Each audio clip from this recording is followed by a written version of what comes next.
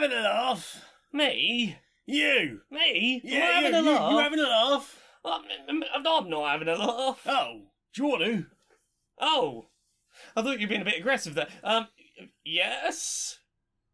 Queer and Pleasant Strangers, excellent podcast. Two queer trans ladies talk about things they've played, watched and listened to. What wonderful recommendation. No problem. I'm glad that is not a secret you being Aggie thing. No, mate, no. Oh, you having a laugh?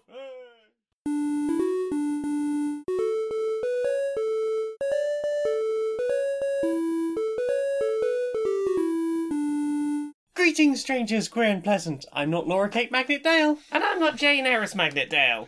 Welcome to another episode of Queer and Pleasant Strangers, a podcast where two queer trans ladies who are married talk about stuff we've played and watched and listened to and stuff. You threw me. This is the first week we've put the Magnet Dales at the end, and I was suddenly like, oh no, the routine. I have mouthfeel. I do this stuff on autopilot. You can't make me change the words without warning. They're good words, though. We did talk about it previously. We did, but also... It's like changing the whole, you can find me on Twitter, Twitch, YouTube, Patreon, like that thing at the end. If I get stumbled up on it, I'm like, oh no, how do I words? How do you words? I mean, words are difficult. Words are very difficult. I don't think about most of the ones I do, they just sort of happen. That's fair. We got a podcast to do. What you played this week? Oh, 2 weeks. 2 weeks, yes. 2 weeks. Yeah, we didn't record last week because we had a... Birthdays. We had birthdays, and we had a visit from the lovely James Stephanie Sterling and Phoenix Toohill came to visit. And we didn't really want to try and get a recording in and then also have guests arriving at the same time. It was going to be a lot. It was going to be an awful lot. Well, what have we played the last 2 weeks? I played some Off-World Trading Company. Ooh, tell me about that. So basically you are trying to set up companies on Mars that will produce things like food and oxygen and fuel and heat in order to help people who are surviving there. And you have various different factions. So you have the scientists who are very, very pure science driven, and they're all about wanting to get like more technology built and more chemistry, more sort of other sciencey stuff. Then you've got like sort of an underclass. They were very much on the back foot back on Earth. Yeah. And they're like, we're bodging some stuff. All our equipment might not be as safe as everyone else's, but fuck it, we're out here, we're going to be intrepid, we're going to do the thing. We might get some stuff done that you can't because we're willing to do the stuff that, it's not perfect, but we'll do it anyway. We're much more willing to work with the pirates and the hackers and those sorts of groups. And then you've got like the ultra-capitalists who are all about the marketing and all about selling things and... Hey, we've got to turn a profit on this oxygen. Oh, no. Yeah. Not them. Yeah. No. Yep. Overall, I liked the tutorial. I liked the concept. But I wasn't super happy with the rest of the game. Yeah. Much. There are... Like, once you actually get into the game itself, it becomes like this super fast, super aggressive... although the capitalists aren't the only group, it feels like that is still the way you have to play very much. Like, you can lose simply by having your company bought out from under you if you're not quick enough. Yeah. You can lose... Yeah, like I think the first full game I played through on Skirmish was just... I played against, 5 other factions just to really get a feel for it. And before I knew it, it was just a race to the finish of everyone else has been bought out or gone bankrupt, and it was just me and one other person, and it was a case of how much can I sell off as quickly as possible? Yes. In order to get enough money to buy them out before they buy me out. Uh-huh. It's this is not my playstyle. No. It's a shame, but I think it was another one of those ones I got from the Epic Store as their free game of the week. Probably some time ago, and I went through the list. I was like, Alex, I'll give that a look. I've been enjoying some Mars-based terraforming goodness recently. Yeah. I'll give that. Oh no! Oh no. It's a shame because I think it's got some really great ideas there. It just bits about it aren't really working for me. But doesn't have to be for me. Doesn't have to be for you. Before I get on to what I've played, I want to mention a games-related thing I'm just very excited and proud about. Ooh.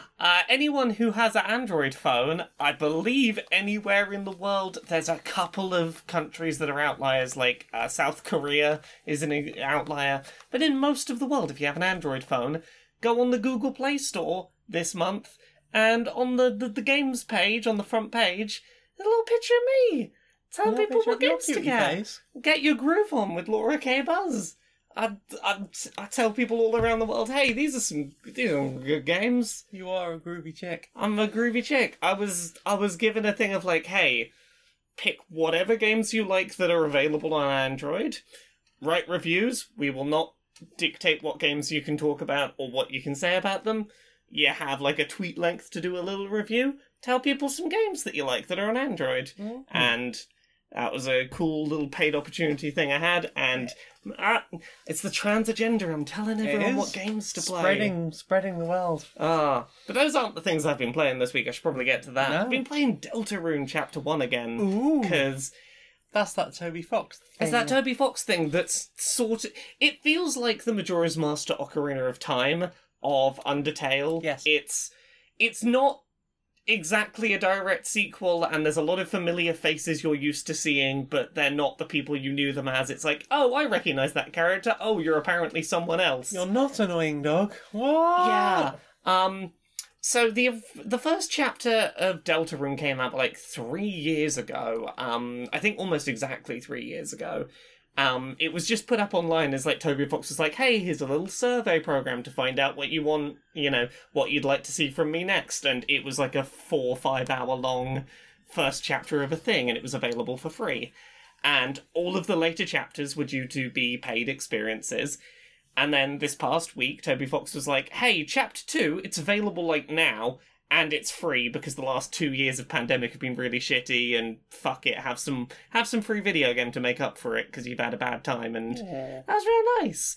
I haven't gotten around to playing chapter 2 yet because we had visitors and then we went away, and now I've got work stuff. But I've been replaying chapter 1 because it was 3 years ago it came out, and I wanted to remind... Really? Yeah, 3 years ago. Pandemic yeah, right. Really did just stop time, huh? It really did just sort of stop time a bit. But yeah, I really like that first chapter of Deltarune. I forgot how funny it is. The humour really hits a sweet spot for me. I'm very curious about where that chapter 2 is going, and I'm excited to get there, but like playing back through this first chapter, there's a lot of things that I noticed that, like, given some hindsight, I'm like, I feel like this is probably relevant and narratively important. I'm currently redoing the optional very tough boss fight. Like, the first chapter has a Sans level, very tough, completely optional boss fight that you have to go out of your way to do a side quest and find some really, like, hidden away items to go unlock. And it's a really fun fight. It's got some cool little mechanics to it. I'm still practicing and getting better at it. But in some ways it's tougher than the Sans fight, in that the Sans fight is very predictable. The same attacks come in the same order with the same bullet hell patterns at the same times. Like, you can muscle memory some of the things. There's a lot more randomness to the ways that, like, okay, it's going to be the firing projectiles at you this time, and then it's going to be the carousel. But the way that the things move within those patterns is unpredictable, which is tricky. But yeah, I'm really digging it mechanically, and I want to get onto chapter 2. I saw like a minute or so of the start of chapter 2 while doing a raid over to the lovely Conrad Zimmerman stream last night, and it's some of the things I had wondered whether would be carried forward sure seem like they're going to be a focus at the start of episode 2, and I'm intrigued. Also, there's a bit of a mystery that I don't know how to understand Toby Fox games. The itch.io page and the Steam page for Deltarune both say Chapter 1 and 2 available now for free, Chapters 3 to 5 coming in the future, being developed now. So I was like, okay, there's going to be 5 chapters. If you boot up the game and look at the chapter select screen, there's 7 chapters listed. And that's an interesting discrepancy. I'm willing to believe the 7, because 7 is, like, it comes up a lot. At the start of the game, they're talking about your brother being away for the next week, which is 7 days. Undertale had 7 human souls that were being collected. I feel like 7 chapters make sense, but I'm like, why are you lying on the store page, Toby? What you got cooking? I don't know how to trust you. Maybe things have changed from when they were written initially? Yeah, but again... Because he didn't have a team straight away, did he? Yeah, but the difference is, these were updated when Chapter 2 went live. Oh, yeah. There wasn't a mention of how many chapters there would be until Chapter 2. There might be an ARG somewhere. I'm very curious what that means. Okay. Maybe it means nothing, maybe it means everything. Maybe it was a typo. Who the fuck knows? But I'm really enjoying Deltarune. It's real fun. I'm excited to have more of that to play. Probably tomorrow, I'm gonna start on Chapter 2, which is nice. What about you? What have you played? We played some Root, the board game. We did! We played Root. We did. I've been playing as the Woodland Alliance. Yeah. We played as the Marquis de Cat. I like playing in the Marquis de Cat. And we used the Electric Eerie from the Clockwork expansion. Yeah. So, yeah. Still fun Woodland times. The Marquis de Cat have just taken over the forest, and the Eerie, who have recently been deposed, are not super happy about that. They're trying to fight things back. Meanwhile, you've got the Woodland Alliance, who are desperately trying to just generate some goodwill amongst the people. They're trying to create a people's revolution. Yes. Yeah. Yeah.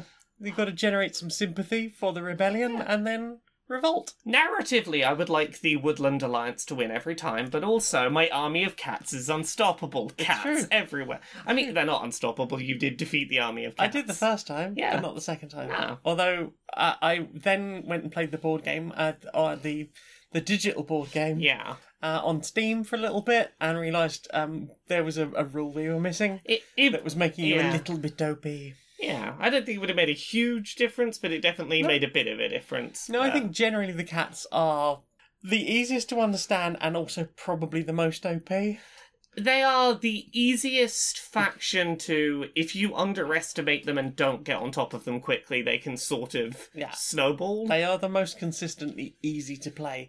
But at the same time, from a 3 or 4 player point of view, if you start doing the thing where it's like, well, we better gang up on the cats because the cats are really dangerous, the Eerie, generally, electric or otherwise, will fucking swoop in and just take over. The birds are very good in a crowded environment. Yeah. The cats less so. The Marquis de Cats realistically need as few obstacles in their way so that they can just sort of spread and drop things down.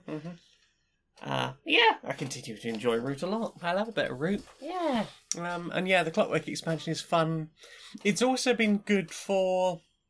Because what we've been talking about is the fact that we know how to play it pretty much now. But it would be difficult to teach because all of the factions play completely differently. Yes. Of the 4 that come in the base game, they all play completely differently. So it's like learning to do all those extra bits, to teach it. Like, I reckon fairly easily I could now teach the cats and the Eerie, no problem. Oh, agreed. Which is why I'm sort of trying to, for myself, learn the Vagabond and the Alliance, so that, like, if we had friends over, they could play Cats and Birds and we could play Alliance and Vagabond.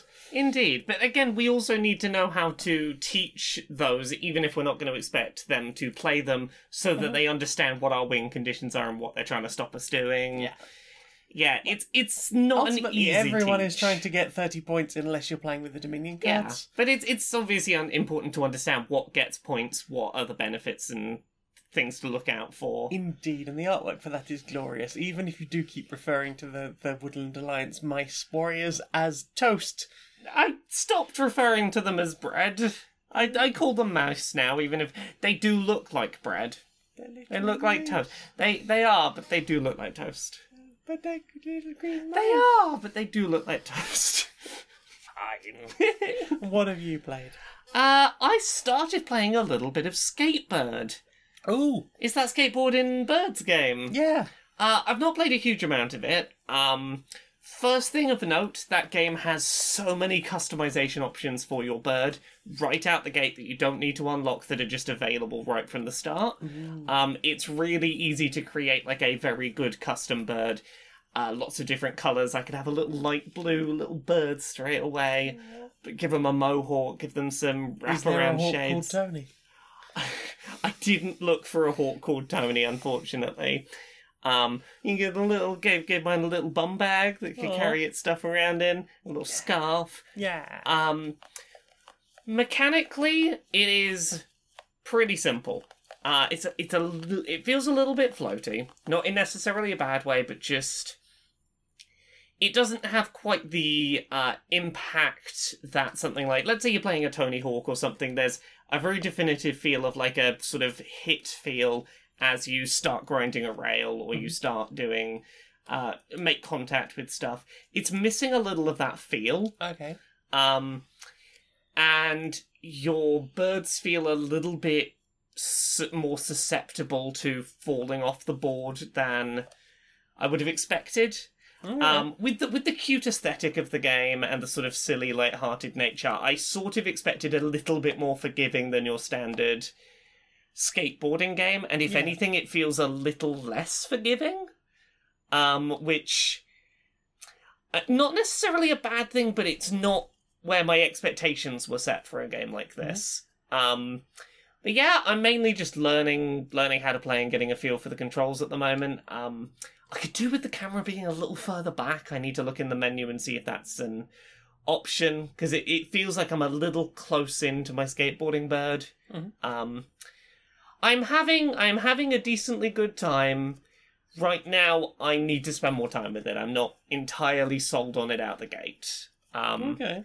But, like, not a bad time, but there are little things that I'm like, will I get used to this, or is this going to bug me?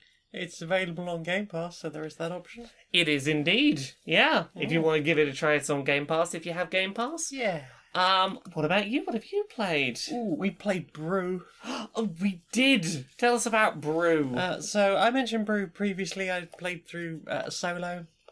You have a bit of an area control game. You're trying to claim areas of the forest. So you'll be rolling dice, putting them in forest spaces to forage for various ingredients to brew potions. But also at the end of a round, if you've got more dice in there than anyone else, then you will claim that forest for your own. You're also training creatures that will give you benefits for things like foraging, or you can spend dice on them to get extra bonuses. Yeah.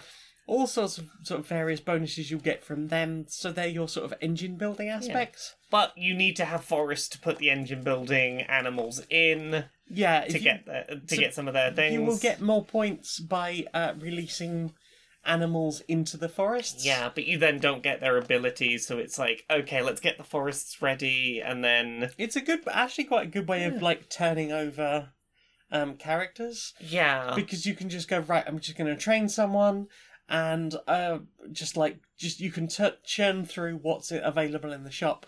Because you've got one of each season of creatures, so spring, summer, autumn, winter, and they will only go into matching forests of that season. Yeah. Because there's apparently something with the seasons being out of whack at the moment. Some of the times coexisting, so you might have a spring, autumn forest that you can release a spring or an autumn animal into.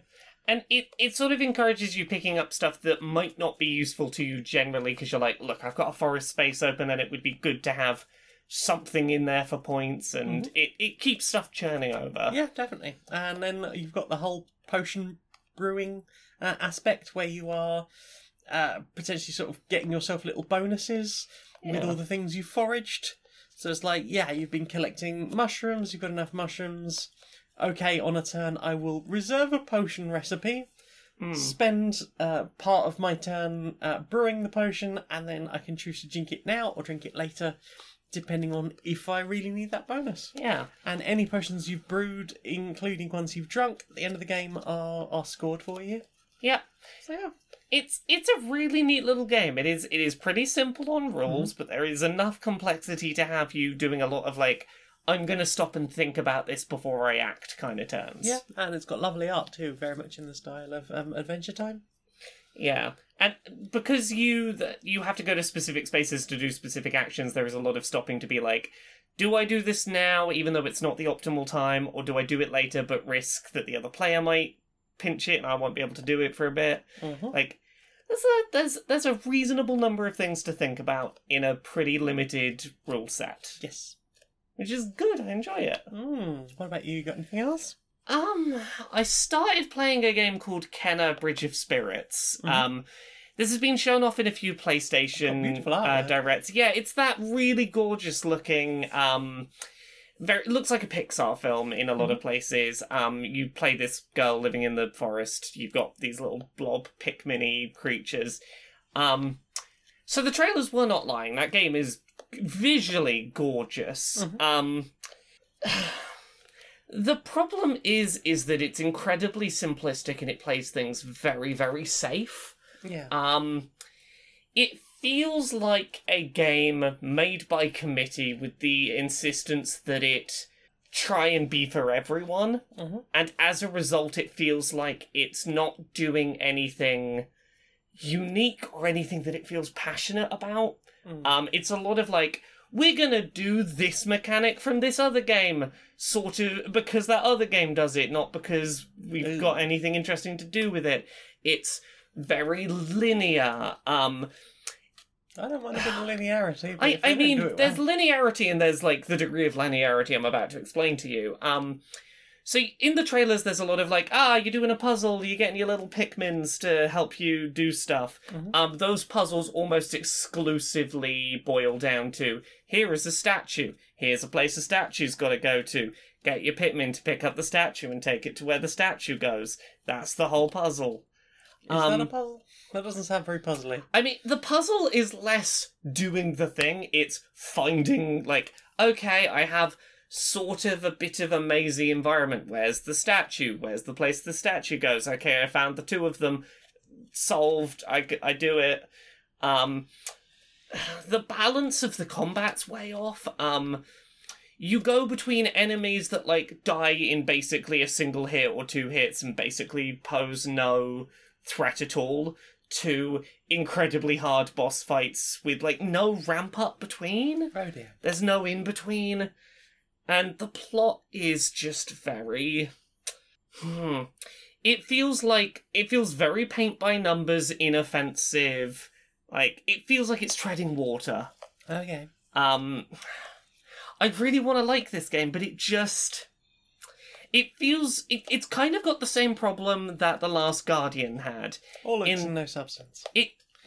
All looks and no substance, and it feels like a game that should have... That might have been okay a couple of generations of console ago. Okay. But feels very out of date in terms of its design philosophy today. It's a real disappointment, that one.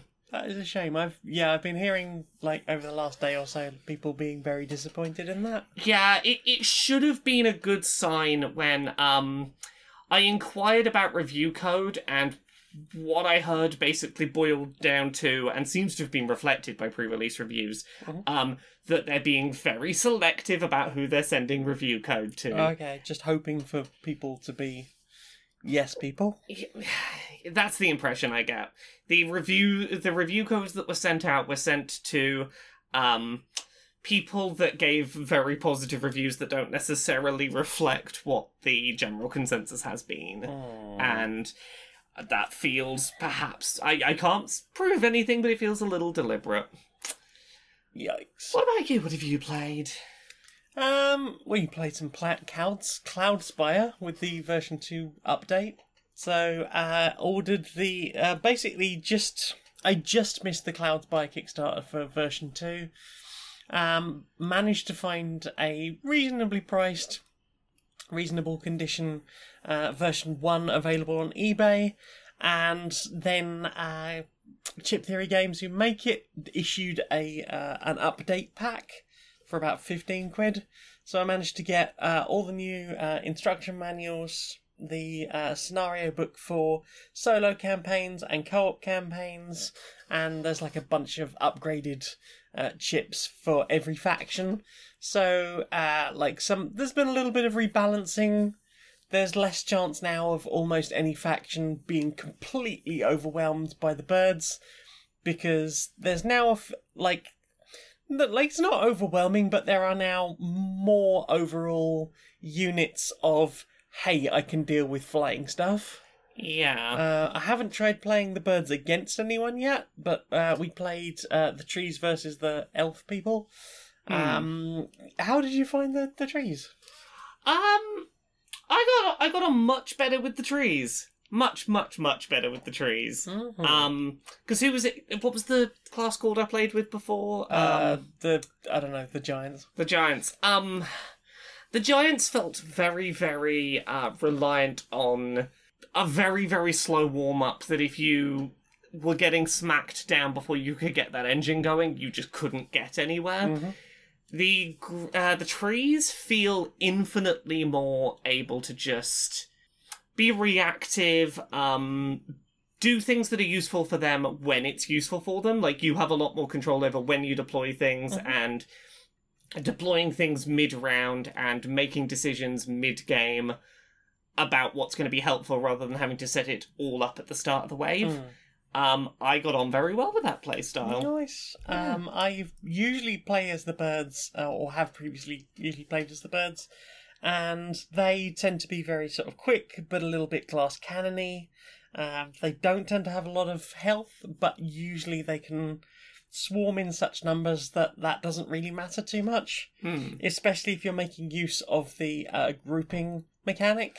Yeah. Whereby you can sort of like use one as a shield for the layer below them. And that's been helpful. This time I played as the elves, who basically have this sort of mechanic where you can, rather than having to upgrade them, you can pick like any version of any chip you like. Yes. Right from the beginning. But they are very expensive. Yeah. And they give a lot of reward points to your opponent. Yeah. I think, once again, I feel like this the more we play this game, the more I feel like it would play better in larger numbers. Yes. By comparison as well, the trees give very little reward to your opponent for defeating, which helps a lot. Yeah, that certainly helped. I like that. There were things on my board that were of virtually no use unless I could power them up fully. Yeah. It's like, okay, you have a dice. Like, there was one, it was like, spend 3 points to get a dice. Cool. What does that do? Well, that means that you now have this range limit. Okay. And then there's loads of other mechanics on your board that revolve around that range limit. Cool. I better get that then. And then, like, the first time you roll it, that's locked in, that number. And it can only have a maximum. Oh, wait, locked in for the whole game? Nope. Nope. Okay. So you lock it in, and until you do the next update, you can't. You have to stick with that number. So if you roll a 1 the first time, that's the best you get. Oh, that's really The rough. next upgrade, I think, is like 4 points. You get to re-roll it again. Once again, it can't be higher than I think it's like 5. So the first roll can't be higher than 3. The second roll can't be higher than 5. And the last roll is obviously the max that's on the die. It's a D6, but I think it goes up to like 9. Okay, yeah. But like, that's not to say the second time if the first time you rolled it, it was a 1. The second time it has to be at least what it was before, but no higher than 5. So you can re-roll and get like, say, a 3 if you've got a 1. I was like, okay, well now I'm at the most it would have been earlier. And that's still not great, and I still have to put points into other things to even make that relevant. Yeah, that seems like a real rough hand to be dealt when it's like, hey, that feels like something where it should just be pay points to upgrade your range. Yep. Like, it doesn't feel like it should be randomised. Balance it for what the good numbers are. Right. And then, like, there's things that, like, you would need to spend more points to be like, okay, so at the beginning of my turn, instead of loading everything up on my base, I'm going to put things in the rings, and then, once the round starts, I can teleport people out within range plus X. It's like, okay, that would be a lovely idea, but I never had enough like victory points or like money to spend in order to activate more than the first few things of that. Like, eventually the only thing I could put my money into was resurrecting everyone.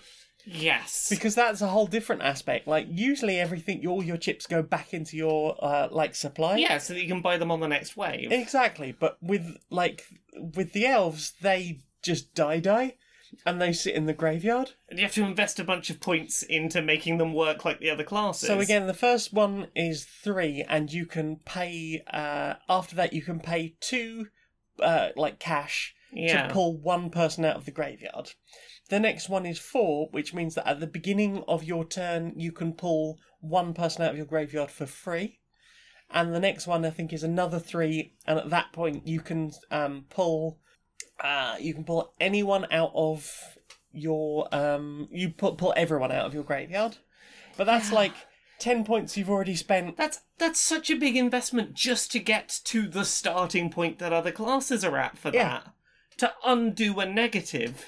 Yeah, especially when you consider the fact that all of those things cost so much to get out in the first place. Yeah. It feels like this class has to have some kind of amazing big benefit we're not seeing that justifies the fact that you have all these negatives you're having to pay to undo. Yeah, I think they argue that it is a case of you have access to all of them from the beginning, but you don't really, because you only have so much currency to invest in what characters you put out each round.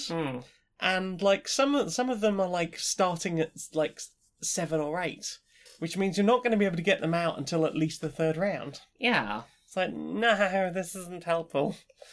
But yeah, that's a very hard faction, but still, like, I want to put more time into Cloudspire, but it is such an investment. Might consider trying the co-op missions at some point. Ooh, that'd be maybe fun. Maybe into that. Yeah. Something to do together, and maybe sort of a group victory would make things a little bit better. I'd be very up for that. Yay! What have you played? I think that's about everything I've played. Have you played anything else? I played some Planetary Annihilation. Tell me about Planetary Annihilation. This was kickstarted, about 7 or 8 years ago, I feel like.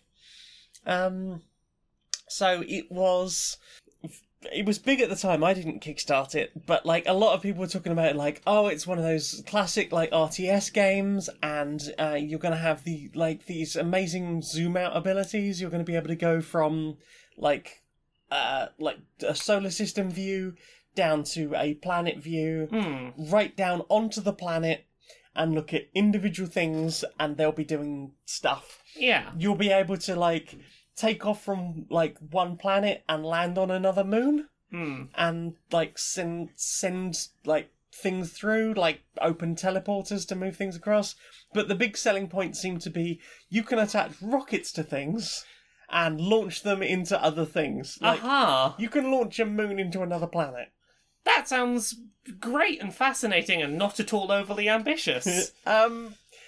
Yeah, which is why I was like, I am not kickstarting that. I hope it happens. I wish them all the best. Yeah, that's not a game I would trust a Kickstarter pitch for until, like, it was out and okay. And Kickstart was fairly young at the time. Like, yeah.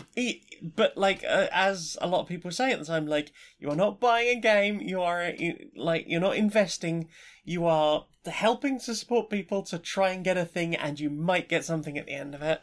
Yeah. And I think what was worse with Planetary Annihilation that put me off it for so long was the fact that almost as soon as it was released, they released another version called Planetary Annihilation Titans, which was like an expand-alone. So it had like loads of extra content. Yeah. And I was like, wow, that's a way to kick all the Kickstarter people. Apparently they got it for free. Okay, that's something. And I ended up with Planetary Annihilation, I think in a Humble Bundle many, many, many years later. Yeah. And it has sat in my Steam library for a long time. And after the disappointment of Off-World Trading Company, I was looking for something a bit RTS-y. And I was like, I'll try that. I've only really been through the tutorial. But it's got some like really cool modes in it. Like the tutorial was really cool. There are like some pretty fascinating type like ways of doing things. Just like the first time you get to crash a moon into an opposing planet. That's a thing that works in the game. It it's works. As cool as it sounds. It's incredibly cool. Like because you set launch on it and maybe evacuate any of your robots that you've got down there, and then it's just like, oh, this is taking a while. Is everything okay? And you zoom out to the galaxy map, and it's like, oh yeah, it's just tracking around the sun so it can slingshot. It's got a rocket on it, but what if it had like proper physics based stuff behind it as well? That's neat. It's really very cool. And yeah, it's like a whole thing when you blow up your like opposing commander. There's this big blue nuclear explosion thing. It looks cool as fuck. And apparently, for people who own Planetary Annihilation, you can get Titans for like £2. So it's not the worst thing in the world. Yeah. But yeah, I look forward to getting back to that. But despite having taken a week and a half off of my day job, I have not had time for anything. Yeah, I know that feeling busy, well. Busy bun. Busy beans. Yeah, busy bean. Anything else? Let me have a quick look. It's everything I've played, I think.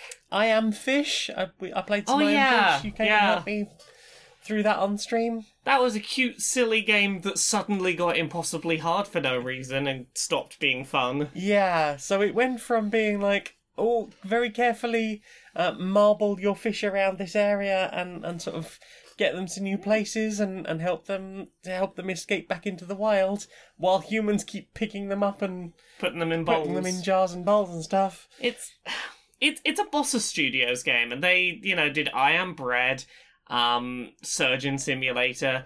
It feels in the vein of stuff like Octodad. It's one of those games where like it's ha ha ha, isn't it silly that it's a little bit difficult to control and we've got a silly premise.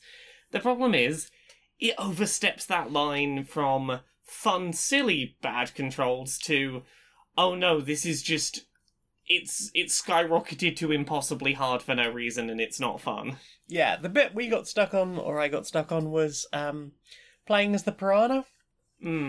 And like, so there's you've got to sort of jump over between bits of the river, and there's like rock walls in the way. Yes. And that's fine. And then you have to like jump out of the river, which the jumping mechanic is, I found it at least, really difficult to get to grips with properly. Because you've got to get enough momentum and be at just the right angle, especially if you want to do like the next bit, which is jump on, bite a bird, hold on to the bird, and then let go when you're over the next bit of river. That was fine until the next bit thereafter, which was, and I'm saying this with authority, but I only think it's correct because I couldn't get it to work. Yeah. So you get dropped off by one bird, you end up in a flowing river, and the river is flowing over a waterfall into a separate pool. And there's a bird just above the waterfall on a branch. Yeah, so I think what you have to do is like leap out of the water to jump onto that bird, bite it, and fly to the next area. Yeah. Because once you're in that pool, I couldn't find any way to get past. Yeah. There isn't a continue point down there, which implies to me that perhaps that it is best to go back. But for some reason, I kept bobbing back up to the surface no matter what else I did. Yeah, you couldn't get the jump to happen to get the bird. Yeah, and it wasn't working. Yeah, and that was after the bit where the seagulls were attacking you, where for like 15 minutes it was just trying to get across one bloody stretch of roof. Yeah, just repeatedly getting slightly stuck on one thing and then slightly stuck on this other thing and then rammed backwards by a bird and having to do it all again. I immediately uninstalled it after the stream. I can't blame you. It went from silly, goofy, silly, but like with enough checkpointing and not too much difficulty that was okay, to just out of nowhere, oops, it's impossible It now. went from sort of fun monkey ball to fuck you. Yeah. And that just isn't fun to me. So Indeed. yeah, that was I Am Fish. And I think the last thing I've played some Suburbia Collector's Edition. Ooh. So Suburbia is a hexagonal tile laying game. Yeah. You are basically a city planner. You have a little board that starts with some suburbs and like a little like town administration type building and a little heavy factory. Fine. Yeah. And basically you have a little row of things you can purchase. Mm-hmm.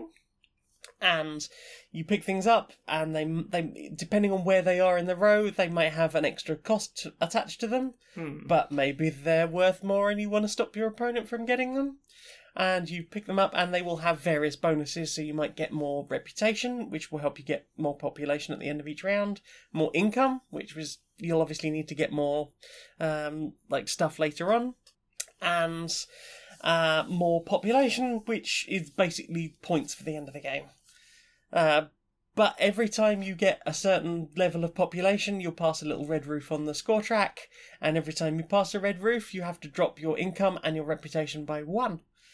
So you have to be sort of careful how things are going with that. Yeah.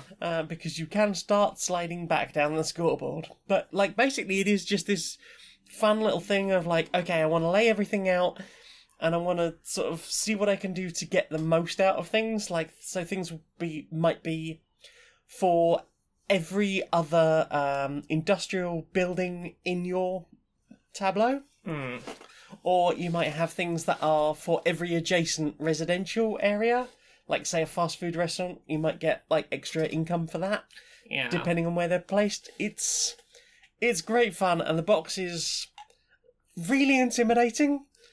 So it basically turned up, there was the box itself, and at the bottom was all of the punch boards. Yes. And I was like, okay, that's a lot of stuff, although it's nice that it's a bit smaller once you've taken all the punch board off the bottom. Yeah. But then you have to punch it out, and with maybe it's different if you'd played the base game of Suburbia before.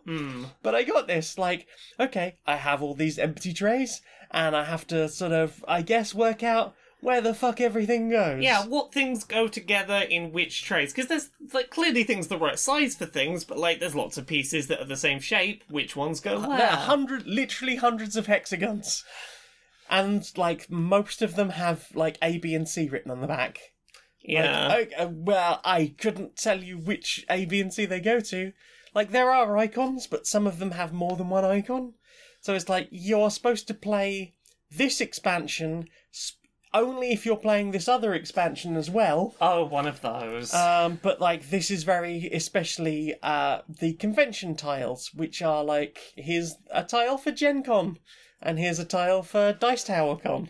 Yeah. Which is adorable, but also, like, you're really only supposed to play those with Nightlife, as far as I can tell, because they've got the little moon symbol. But they've also got a dice symbol, because they're the con tiles. Yeah. So an intimidating first open for someone who doesn't have base game understanding. There is a video on YouTube that I had to watch to try and understand it, and I was still fucked up on something. I had to sit down and, like, literally count through every single one of the tiles in every group to try and work out why something appeared to be missing. Oh no. Yeah. I was like, swear I'm missing a part. Oh no, it went in with something else because it has 2 different symbols on it. I have now played through, like, a couple of practice games with the AI. There are like 2 or 3 different ways of doing solo play in that game. And I haven't even looked at the expansions yet, but it is fascinating. I've watched people online play through the expansions. Nightlife looks fantastic. Like, what if you had, like, a house full of werewolves? Or vampire stuff going on, as well as all the other bits. And maybe they interact. That sounds fascinating. And maybe the werewolves will be killing off some of your population every turn. Oh no! But also they give you other kinds of rewards. Yes. Oh, I'm excited to check that out at some point. I'm very excited to play some more of it. If only there was time. If only there was time. Well, there'll be more time at some point. At some point in the future, maybe. Maybe. Is that everything you've played this That's week? everything I played this week. Well then, time for this. Oh. Oh. Oh, what's up? Just look at this person, right? They look pretty great. Do you ever have the thing where you just can't tell? Do I fancy them? Do I want to be them? A bit of both. I mean, if you're having that experience, I think the answer is you want to be them. You think so? I mean, if you're thinking you want to be them, be them. You think I could be them? I think you be them. You think I could do that? Yeah. With the tentacles. Yeah, with the tentacles. And the spider legs. Yeah. And the gaping maw. Exactly. You think I should... Let your dreams be dreams. Be them. I could... I could, You can be them. suck people into the void. Exactly. Yeah. Yeah. You know what? I think I will eat the dreams of men. I support you in your ambitions. Thank you. Good friend. Right, everyone, I'm having a bit of trouble here and I need to get your input. What seems to be the problem? Well, see, the problem is, we spent years making movies full of terrible, horrible villains in our animated features. Well, yes, you've got to have an antagonist, what? Exactly. And, we made them as villainous as we could, gave them all of the villainous coding we could, gave them all of the villain attributes we could think of. Absolutely. And decades later, gay adults are thirsting over them. Right. I mean, what do you think that's about? I don't know, but I'm going to lay it out for you. Right. You know the evil vizier? There's gay men who are calling him daddy and want to be controlled with their mind with his magic staff. Well, I mean, that's like a whole, thing that people are into. That's a kink. but And it's also, we did kind of, there is a certain amount of queerness within that character. I don't know what you mean. We gave them villainous attributes that villainous bad people have. That's all we did. I mean, it was very specifically a time when we were expected, usually by the government or various governing bodies around the motion pictures and so forth, that we did have to make sure that we were putting people in, if they were going to be any queer representation at all, they had to be portrayed as not good. So, Well, okay, maybe we did that once. But, okay, how do you explain this one? The tentacled, sea witch lady. literally based on a drag queen. No. Yep, literally based on a drag she's a monster, evil, yes, and her steals voices, she's bad. literally based on a drag queen. It's right. I mean, I can take you back to the pre-production crew. They are still available to ask about it, and Is that it's why widely they're... documented based on a drag queen. Is that why they're posting Big Mommy Milkers on all the posts about her? I mean, she does have quite big mummy milk. I mean, she does have quite big Mommy Milkers. Also, the tentacles.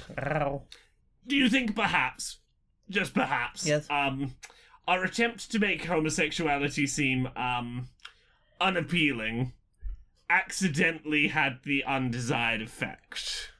Was it undesired, or have we just made a whole generation of people who will lust after the things that we've tried to convince them are bad and evil? I mean, it's the only gays they got, I guess. It really is the closest we managed to representation. Maybe we could do better with trans people. Oh, no, of course. Oh, for heavens, no. Ah, okay, more trans villains then. Exactly, don't want to lose out those Russia bucks. So, what have you put in your eyes? What have I put in my eyes? I watched a YouTube video called I Wonder Traded 1000 Pokemon by a YouTuber called Candy Eevee. Ooh. The video is very much what it says on the tin. This YouTuber who presents themselves with a sort of cartoon avatar while doing storytelling. For anyone who's not done Wonder Trading in Pokemon, it is the thing where you send a random Pokemon out into the ether and you get a random Pokemon back that someone else in the world is Wonder Trading. And How many Caterpies did they get? the results were kind of interesting. So, as someone that's done a lot of Wonder Trading, like there's a lot of what you would expect occurred. They split their Wonder Trading across like a couple of different generations of game. And in the more recent generations of game, you got a lot more. How do I separate this out? In the older games, you got a lot more of that kind of thing. You got people just Wonder Trading for, here's a Caterpie I caught on Route 1 and was just throwing out. The more modern games, you get less of that, and what you get more of is hacked shiny Pokemon whose names are the names of the websites where you can buy hacked shiny Pokemon. Unchangeable names, by the way, so it'll be very clear if you keep it like, look at this shiny I have. Why is it called PokeShinies.com? So there's a lot of that. But what was much more interesting was the Pokemon that were received that very clearly didn't fall into those camps, that were like, this is someone's level 90 Golbat that has a nickname that's clearly like, oh, that has like a league ribbon. You completed the Pokemon League with that. You, clearly liked it enough to give it a name. Like, why did you get rid of it? A lot of them are clearly Pokemon that were used in Nuzlocke. You see a lot of like, some of them are called things like Wonderlock, which is a specific type of Nuzlocke where every now and then you have to do Wonder Trades, and whatever you get, that's what you have in your party now. Ooh. It was interesting seeing the Pokemon that very clearly seemed to be like, oh, this one has been transferred from like generation to generation to generation, and then you Wonder Traded it away. Why did you do that? No idea. There was fun seeing how many times the same Pokemon returned back to that one person. In the older generations of games where there's fewer people Wonder Trading, the person doing it nicknamed all of her... It was all shiny... It was all regular Magnemite. She just traded a lot of Magnemite with the same nickname. She gave all of them. And in the older generations, every probably 4 or 5 trades she'd get one of her own Magnemites back, and... It's like, okay, that's clearly someone on the other end who, whatever they receive, they're like, don't like it, sending it back. And the very limited pool was just passing these Magnemite around a bit. Okay. But yeah, there was some really interesting... So was it like 100 per generation, or...? I think it was about 300 per generation over the last 3 gens, I think was, like 333 per gen. But... it was a really interesting video, and some of the stat breakdowns at the end of, like, which generations of Pokemon were most commonly traded. There was a lot of, like, okay, how many of these are level 1 Pokemon that were clearly bred trying to breed shiny Pokemon and they're all little egg babies? What percentage of them are clearly breeding for stats, if you look at them? There's some really neat breakdowns of what sort of stuff circulates on Wonder Trade. Yeah, that's a good video. What about you? What have you watched? I watched a video called Mario 64 RTX On by Hulopi. Did you watch this? I did. Yes. And what did you think? Yeah, I watched it. That's what I thought. So Hulopi makes really amazing 3D and mostly 3D art, like cool camera effects. He did one that's basically like a kickflip that lasts forever.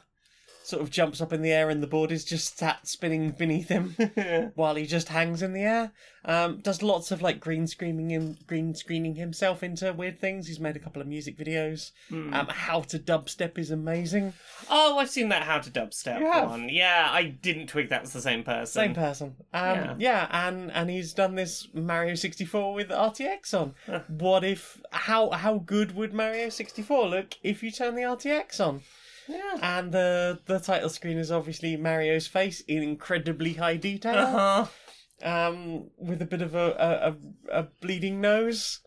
And he seems to be very into the idea of having his nose pulled around a bit more. And before you know it, Hulopi himself has been sucked into the castle. Where Toad has turned into something out of the Twin Peaks Red Room. That all said, jokes aside, you can play ray-traced Mario 64 thanks to that source code leak in the PC port. You can. You can play ray-traced Mario 64. It's But you're not being chased by a No. very angry No. Mario. Clearly, the source code PC version's wrong. Yeah, there must be something. Must be a going on. glitch. Yeah, Oh, I think there was a glitch. Oh boy, howdy. Yeah, definitely give that a look if you'd like something a bit weird. Yeah. What about you? I watched a couple of other YouTube videos, both from Tom Scott on YouTube. Ooh, I like Tom Scott. Yeah, I watched one about why California's musical road sounds terrible. A musical road. Yeah, so it's a road that's built with grooves and bumps in the road, and the maths is like, hey, you move at this speed, that makes the air vibrate at this speed. If we separate the bumps this far apart, it should make vibrations of this frequency, which should make notes. And it's meant to play Pachelbel's Bell's Canon. And they made this road twice, and twice it didn't sound right, and they couldn't work out why it had gone wrong. They made it didn't work. They made it again, it didn't work. And the short version is that it came down to a linguistic error between the person who designed it and explaining it to the people who built it. Right. There's a precise distance apart these bumps have to be. Yes. The designer, when he gave the lengths, was explaining the length from the centre of one bump to the centre of the next bump. Right. The people who made the road were doing the end of one bump to the start of the next. So it's backwards?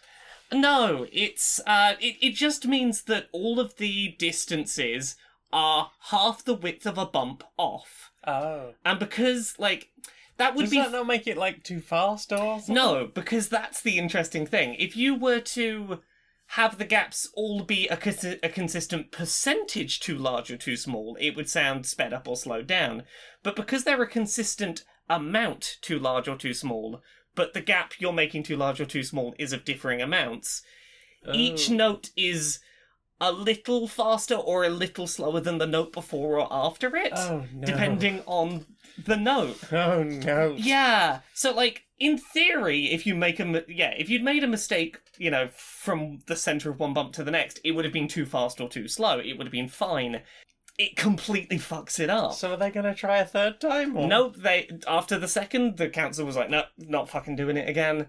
The road still exists. It's in the middle of the desert in California. You can go drive over a Have a massively out of tune, not correct Pachelbel's Bell's Canon on the road. Well.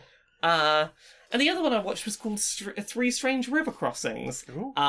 And it is about a bunch of crossings of a specific river in the UK that, basically when the land either side of this river was bought up hundreds of years ago, in order to get agreement from the landowners to buy it, there were a couple of agreements made like, hey, you've got to keep the boat running across this stretch of river so we can get to the other side of the field, because at the time cars weren't a thing, it was going to be forever to get around the river.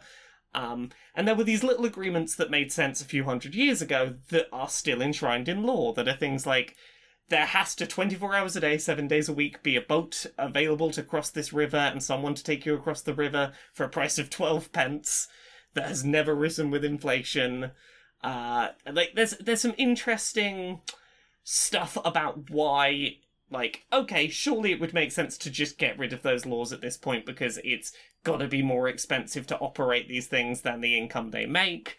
And the short version is that there's some interesting stuff about property law and management companies that own it and whether it's worth their while to fight to change those laws versus, we're a big property developer, we can afford to lose money running a weird boat that no one cares about. It's a really interesting little video. What about you? What have you watched? We watched a video together. What did we watch?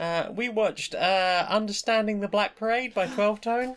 Interesting video. Yeah. Even if I don't necessarily agree with his interpretation of the lyrics and what their purpose in the overall narrative suggests. So to clarify, 12 Tone makes musical breakdown videos. Yeah.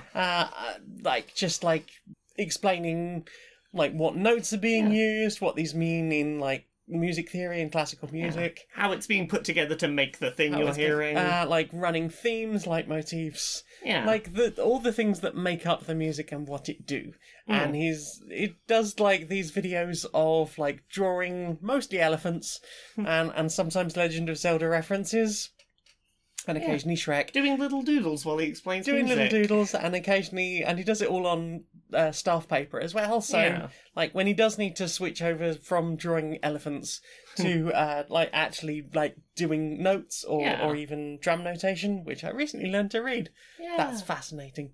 To like to break those down in really interesting ways. Yeah. Um, His Yeah. breakdown of the music was fascinating, and I very much appreciated it. And I think largely, I can see what he's getting at lyrically. I personally disagree with some of the lyrical interpretation, but I think you that, had to run off straight afterwards. So tell me what you think. I mean, my main difference is I have some differences in how I interpret he seems to think that the end of the song is very resigned, very willing to give up, and like, okay, I'm gonna go off and stop fighting. Mhm. And he seems to resign. He seems to put all of the "no, I'm defiant, I'm gonna keep living" into famous last words. I would disagree. I think that "Welcome to the Black Parade" has has some of that defiance. I think that it is not necessarily as certain a defiance, but I think it is, no, I'm not ready to go yet. I don't know when I'll be ready to go, but I'm not quite there yet. Mm. Whereas his interpretation was a lot more, I'm giving up, I'm not gonna fight anymore. Mm. Which, like, I disagree a little bit, but I think that even with, like, my differences of how I would interpret the lyrics, I think that his interpretation of the music and what it's doing definitely still stands up and makes sense with how I understand the lyrics. I can understand why he has come to that conclusion based on what he has said about the snare roll. Indeed, yeah. Like, see, my interpretation of the snare roll at the end was always that it was the marching band, like, leaving. That, like, the reason it's getting quieter and quieter is he's not going with them. The marching band is leaving without him. Was always my read on that. Okay, yeah. That makes sense. But again, these things are all open to interpretation. Neither of us is inherently right or wrong, but Only Jared knows for certain. indeed. But yeah, it was very interesting seeing what's being used with music to make those sounds. Yeah, and it's always a bit eerie when someone's used like something or other to pull the lyrics out of a track, Yes, because there's always something slightly off about how the sounds. You lose some of the A depth of a the little bit, the voice, but just to hear it in isolation, it's like, yeah, that's very cool. Yeah, I've always really appreciated that track for the very thing he was praising it for, the steady layering of additional elements over time to really build to The crescendos. wall of sound. Yes, and then knowing when to drop layers to carry the momentum of that track. I mean, when I did the Riding North track recently, that was all about like layers and layers and layers and layers and layers and layers and layers, until it just did literally become just a wall in my door. And there's stuff about, like, oh, it's that refrain from early in the track, but now it's starting to fall apart a little bit, and I was like, yeah, I can see that. Oh yeah. Well then, have you watched anything else? I think that's everything I watched this week. Well then, Time for this. Laura, we've got a new sponsor. Who's our new sponsor? Well, do you sometimes do a thing, and then you're like, that's how thing do. That's normal. I mean, I've done that in the past. That's normal. That's the thing. I remember back in my teen years assuming that everyone that was AMAB secretly wanted to just wake up as a girl the next day because they're just inherently better and nicer, and that who wouldn't want that to happen? I remember having the assumption that was just a thing everyone thought. I mean, that seems reasonable. That's a perfectly reasonable thought. It wasn't a thing that everyone thinks, but I thought that was a thing everyone thought. I mean, I can understand why you thought that, because I was very similarly Yeah. inclined as a youth. Yeah. So yeah, like, well, what if there was a website you could go to, and if you ever start to doubt any of those things, yeah. you can just be like, is that a thing? Is this a thing that everyone Does everyone do this? You know, does everyone, have you always assumed that when people say that they can picture things in their mind, in your mind's eye? It's a weird turn of phrase. It's not literal. It's not a real thing, right? Well, I mean, if you go to the website, you can check, but no, that's I'm checking the website now. That's aphantasia, that. Oh, that's aphantasia, that is. Well, have you ever assumed that, like, everyone can hear the sound of electricity in the lights? Buzz. Yeah, that buzz of the electric, and it kind of makes you want to cry or get overwhelmed. Yeah, it's a bit much, especially when you're You've assumed that everyone thinks that. Is that not the case? Because I'm looking it up on the website. That's autism right there. That's an autism. That's an autism right there. Oh. That's not just the state of being for everyone. There is a whole website now. Does everyone experience this? .com.lol.net. And you can check out if the thing that you have always thought was the case, the fact that you can make the ears rumble. Oh, is that not normal? Nope. Oh. Only some people can do that. Oh, that's not a thing everyone can do. Yep. Oh, Like, there's a lot of people that can do it, but not everyone. well, I'm excited to learn Does your thumb more. do that? No, Yep. mine doesn't do that. No. 90 degrees in both directions. Oh, Yep. Only one thumb, though, weirdly. Thought that was a thing. you assumed everyone could do that with that thumb, but no. Little toes on sideways. Well, I mean, there's so many things we can look up with this website. Right. Turns out these are all things that are not necessarily Not the case. necessarily everyone experiences, and maybe Google some terms that we'll give you. Yeah. So that is, does everyone experience this? .com.lol.net and enter the code Q and PS 182. Rising inclination? Question mark. And yeah, just tell them we sent you. Yeah. Go on. Go on. Inside the boardroom of Electronic Actor Softworks. Hi. So, Yeah. Things have been a little bad recently. Yeah, people are not happy with us. Yeah. That is bad for our money, and I like money. Years and years of us doing terrible, terrible things have finally caught up with us, and people are starting to associate our name with all of the bad things we've done. Like, you Google our company name, and people don't say mean things. Yeah, that's why we took the name off the most recent launch of our game. Indeed, and we've been taking it off of more and more things, and I think there's a solution to this. I think there's something we can do that might get us back on track. Right. What if we rebrand?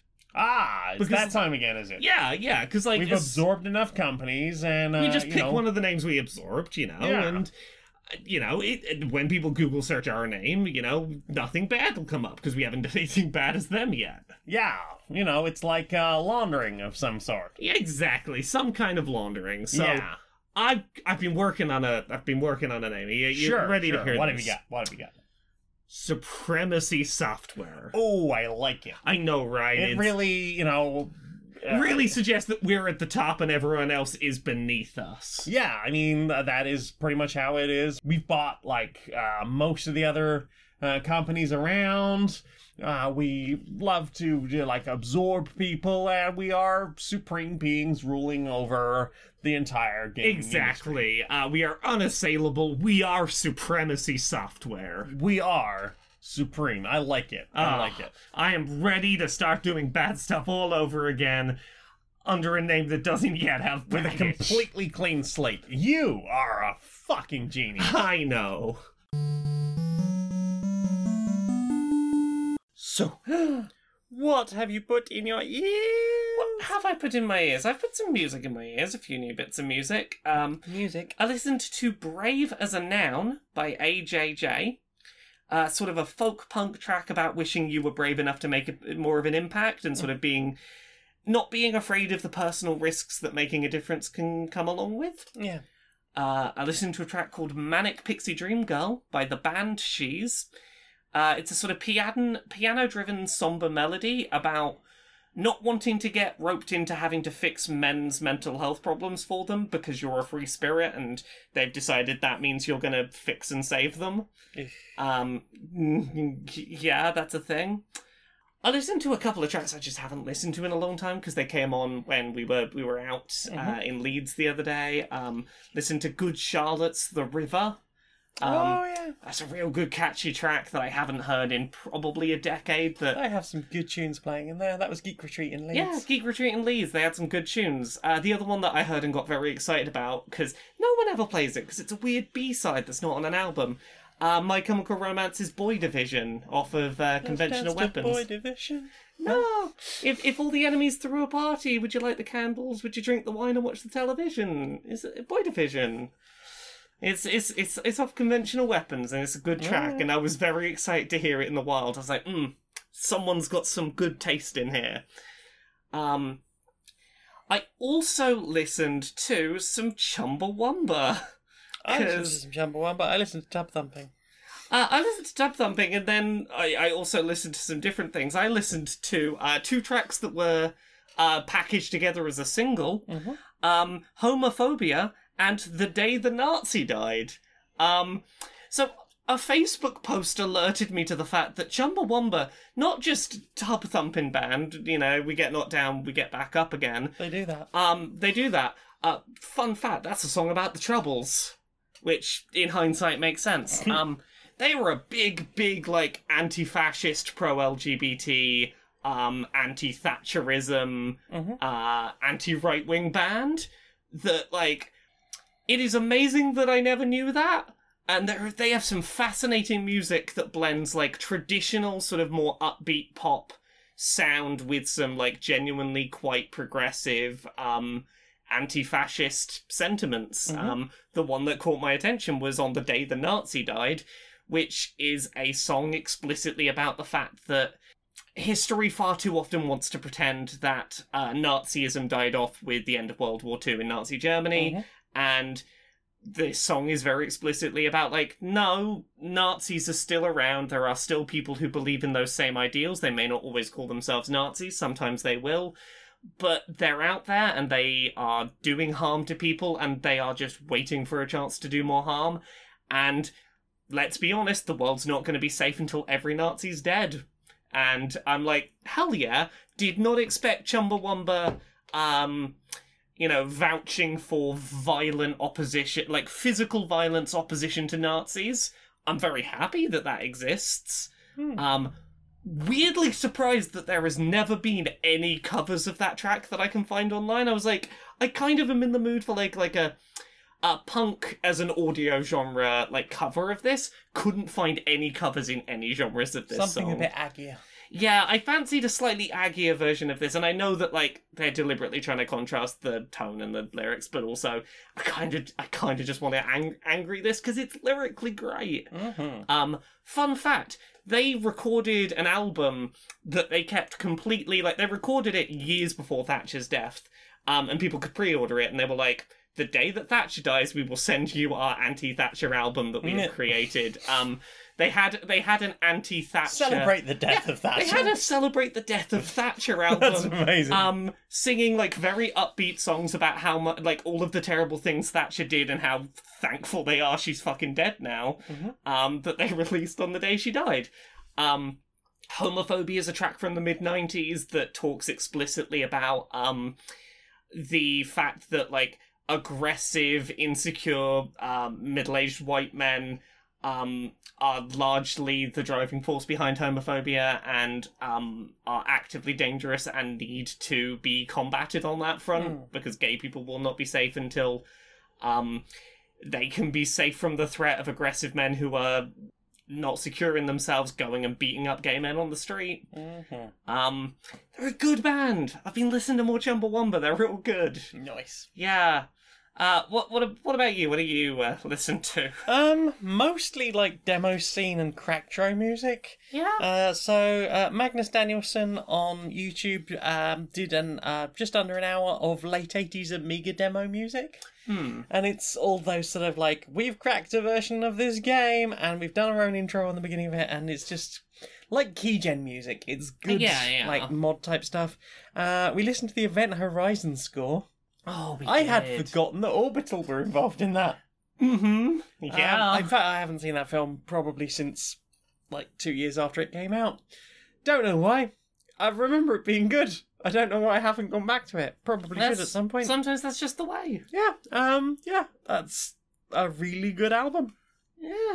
And today I've mostly been listening to while I am doing a thing. A thing Wink. that, like, very, very soon you'll know what's going on with. I mean, there might even be hints about it in this very episode. Ooh. Today I've been listening to C64 Cracktro Marathon, The Big Daddy 12 Hours. Ooh. A 12-hour Cracktro Marathon on the Zeus Daz, the unemulated retro games channel on YouTube. It's 12 hours of Cracktro music. It's good chiptune. Om nom nom, tasty chiptune. Made me want to make some more chiptune. I Yay. don't have time for music. I know. Eh. Lots of music, but mostly good chippy stuff.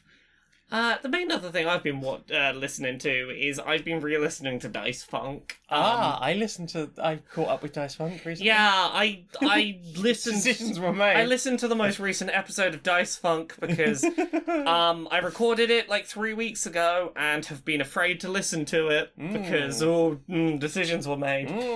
I made decisions. I hope that they are looked back on positively as good storytelling decisions when the season is done. Drama.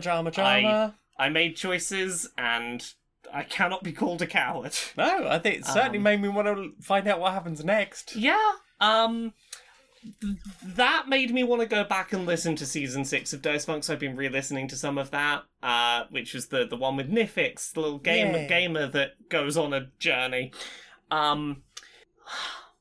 I really like when I tell stories that piss people off. I'm real proud of the stories I tell that, like, in the moment piss people off and then afterwards people go, actually, that was a real good story. I think that's the problem sometime with the serialization of it. Yeah. That people will go, in the moment, they've got a whole week to get really angry about something.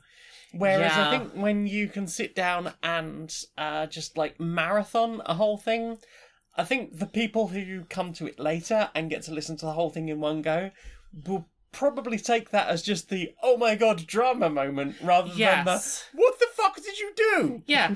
I demand answers on Yeah. Twitter. Yeah. Like, listening back to some of the Nifix stuff, I'm really proud of the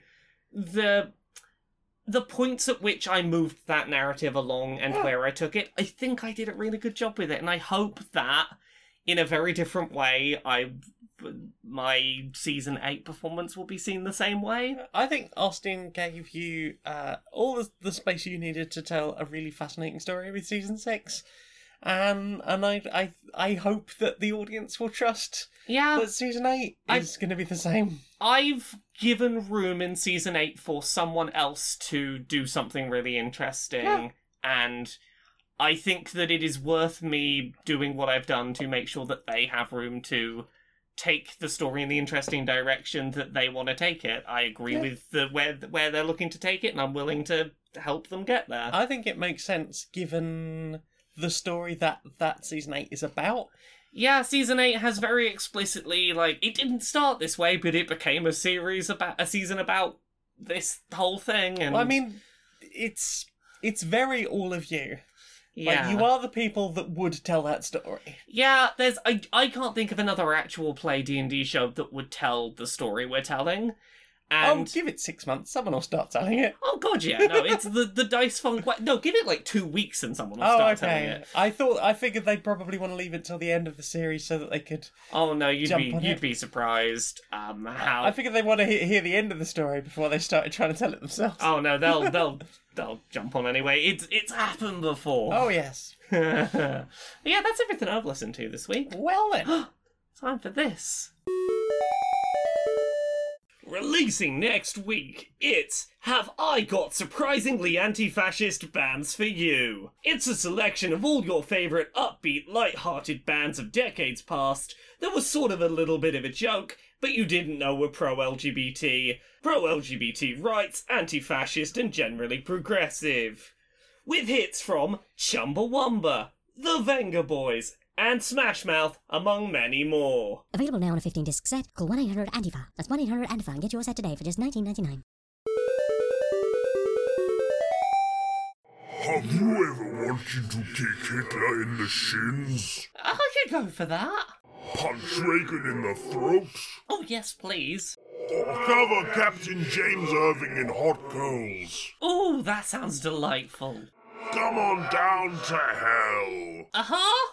We're offering people a chance to pop down to hell and punish some of the worst people who ever lived. Oh, just a little day trip. Just a little day trip.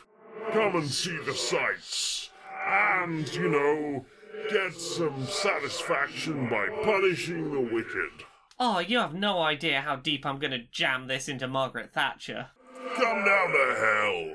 It's a hell of a good time. Questions, Sam. Let's have a questions. What's the questions? Samuel West asks, when will this day end? Midnight. Midnight. Yeah. Like 11:59:59. Oh, day's ended That's now. it. All over, you good? Yeah. Freed from this day. Future Fishy asks, how cute is that there James Stephanie Sterling IRL on a scale of 1 to 10? Are they great or perfect? They're definitely perfect on the great or perfect scale. I agree. 10 out of 10 would be in the vicinity of cuteness again. Mm-hmm. Very strokeable. Very strokeable, very Very huggable, very good hugs. Mm-hmm. Very cuddleable, very good. Yep. 10 out of 10. 10 out of 10 would cutie again. Mm-hmm. Phoenix 2. Hi, Phoenix. Have you had some water? I've had some blackcurrant squash. I had some water earlier. I've got some blackcurrant squash now. I had a nice coffee. Does that count? It's got water in it. Yeah, the ice was certainly water at some point. Yeah. Have you had kisses? Yep. And I Slightly now have- headbutted your glasses. It's fine. I now have a nose print on my glasses. I was overeager. There was a kiss offered. What's a kiss? I'm gay. I can't resist them. Have you had affirmation that you are soft and beautiful and good? You are You're soft and beautiful and good. Yeah. Also, Phoenix says that you are soft and beautiful and good. Me? You were soft and beautiful and good. In which case, Fee, no, yes. Mm-hmm. Also, you are soft and beautiful and good. Pat, pat. Pat, Ha, pat. ha, ha, ha. This is recorded, you can't tell us back. Tricky, hi Tricky. Also, thank you for the card. It was beautiful. Oh, it's lovely. Thank you. Right this instant, the light goes off, the floor vanishes, the two of you fall into a fantasy Deltarune world. Every object in your immediate vicinity, fucking hell, Oh, fuck. becomes an anthropomorphized character in a heroic story. There's a lot of animals. There's a lot of items in my immediate vicinity. My desk is a bit cluttered. Yeah, I'm worried about the cum face game for a start. Oh no, Cumface Game is an anthropomorphized character. Also, Tiny Blue Bear. Tiny blue bear. There's the octopus. The octopus in the hat. Yeah, the octopus in the oversized train hat. octopus hat. There's a unicorn. There's Comes to a life. warming unicorn. Several living video school game bunny. controllers. Yep. The microphone comes to life. You've got the oh god, what was the game? The Atlas Space Star. Oh, Link. Starlink. Yes. You've got the Starlink ships. Little Starlink ships come into life. Many headphones. My patches from Life is Strange True Colours come to life. The Lego trains. Sleepy Oh. Charizard. This is quite the menagerie we This is have. going to be an amazing story. Yeah, I want to play this story now. Lego bonsai tree. But like a wise old bonsai tree that tells you things. But also, we fall into this world and the cinnamon toast crunch is coming together. And the shoes. There's an army of shoes. Oh no. No, wait, wrong universe. That's a wild story that's about to evolve. Which one's the boss, do you think? Oh, I think the cute, adorable little bear on the desk. Cute, adorable little Yeah, bear. I think they're secretly a much tougher boss fight than you would imagine. Oh, heck. Yeah. Oh, I played Life on Pacifist, but it didn't go well for me, so I'm gonna be a genocide bear now. No, genocide. You gotta no. convince them back to pacifism. Keep complimenting them and hope for the best. Yeah. Callum Turner asks, do you have ways to combat mental exhaustion from a day job when it comes to doing creative side projects after work?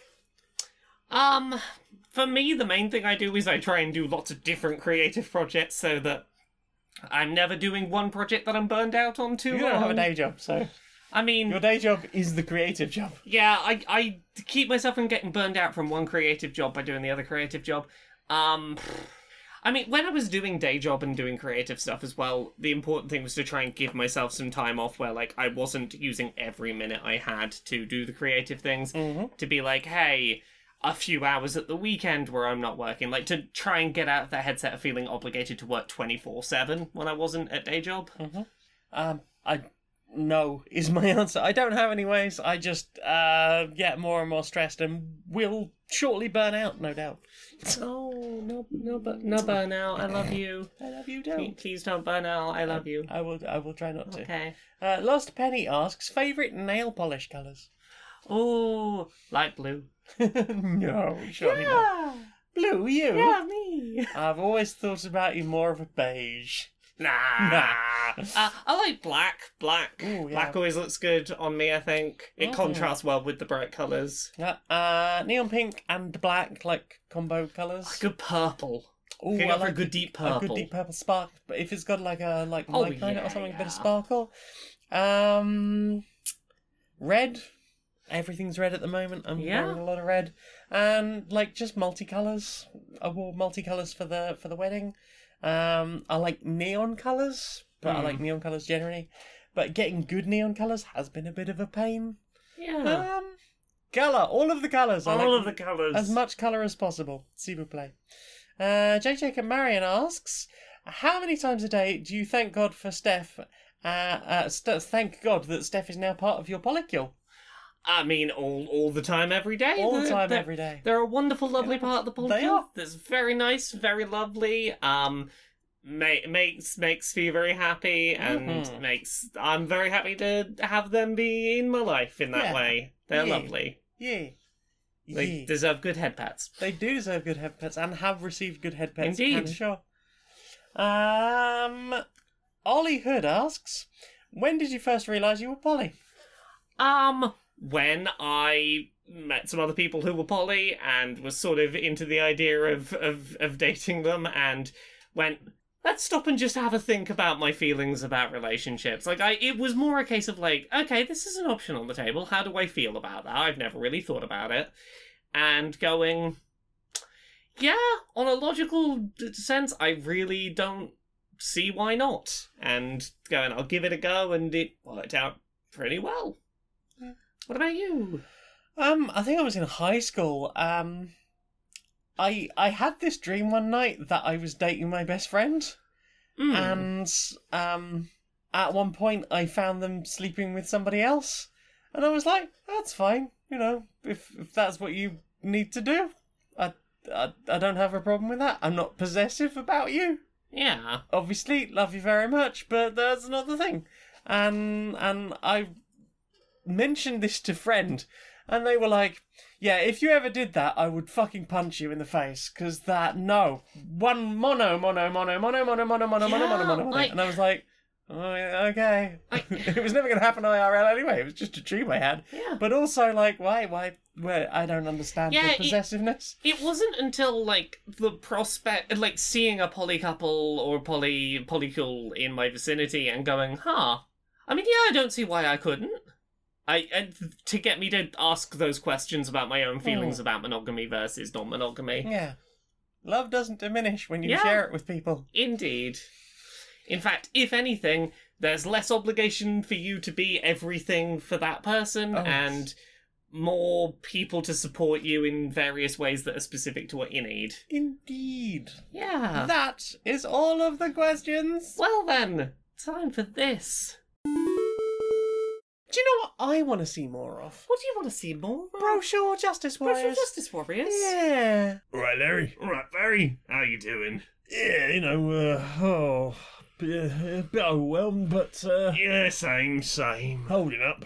Holding up as you do. Yeah, I need as to you remember to do. take my meds after this, actually. Oh yeah, it's a reasonable idea. I'm getting Yeah. better at taking mine. They got a set time of day now, which Yeah, helps. or a bit more focused in it. Yeah. Oh, I've been frustrated about a thing though. Yeah, I saw a thing on the news. what's been bothering you? It buggered me up. It annoyed me. Yeah. Real annoyed me. Yeah. So, a report came out about the Metropolitan Police here in the UK. Another one? The Met, yeah. What have they yeah. done now? So this one, more than half of Met Police who committed sexual misconduct offences still have their jobs as police. Now, when you say misconduct offences, are you just talking about the the activists that they infiltrated while undercover, and in some cases had children with? Only specifically while they were undercover, it was part of that. I mean, that's part of it. That's definitely sexual. That is certainly sexual misconduct at the very least. Even though we are talking about, that, we're also talking about police who, are on the record of having abused their position of power to have access to women who were in vulnerable positions, who didn't feel they had the ability to walk away because they're police. Yeah. Just a simple thought. Sure, first of all, cops, fucking dismantle them, get rid of them in the first place. But if you've got them, surely doing a crime like that should disqualify you from any position where you have that much power over the public. Absolutely. Like, there is no world in which you should be able to do a crime that involves power dynamics and then keep that power position that allows you to still have that power dynamic. Yeah, I'm all for, accepting that people can grow and change as they get older, but I think if you are trying to hold that position of power and that you've done something in that vein, that absolutely you've lost that. That's it. Your chance is gone. Literally any kind of crime that, has abused your position and demonstrated that you cannot be trusted with that power should That's the instantly point. disqualify you. They cannot be trusted. Stop fucking trusting them. Fancy a hug.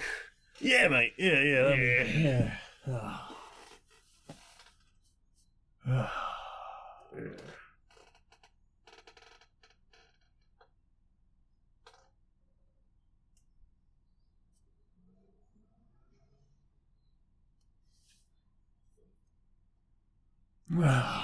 Good hug, mate. Good hug. Yeah. Right, I think I'll take me a minute and put the kettle on. Yeah, It sounds like a plan. Nice. So, Laura, Me? where can we find you upon the internet? Laura K-Buzz pretty much everywhere. Twitter, Twitch, YouTube, Patreon, that's the one that pays the bills. TikTok, I post videos there whenever I remember. I've got books, Uncomfortable Labels, Things I Learned from Mario's Butt, Gender Euphoria, they're all out now, and imminently other things. Imminently. Maybe keep an eye on our social media, very soon after this goes up, maybe. Definitely. Also, podcast Pixel Square, it's about video game porn. Pogquisition, are your favourite video games great or perfect? We'll let you know. Dice Funk, it's a Dungeons & Dragons podcast. I'm on seasons 3, 4, 5, 6, 7, and 8. And I'm on another podcast with you that isn't this one. With me, that'll be Yeah. Polyarmory. It's a D&D 5th edition real play podcast with questionable morals. Apologise for the delays in uploading at the moment.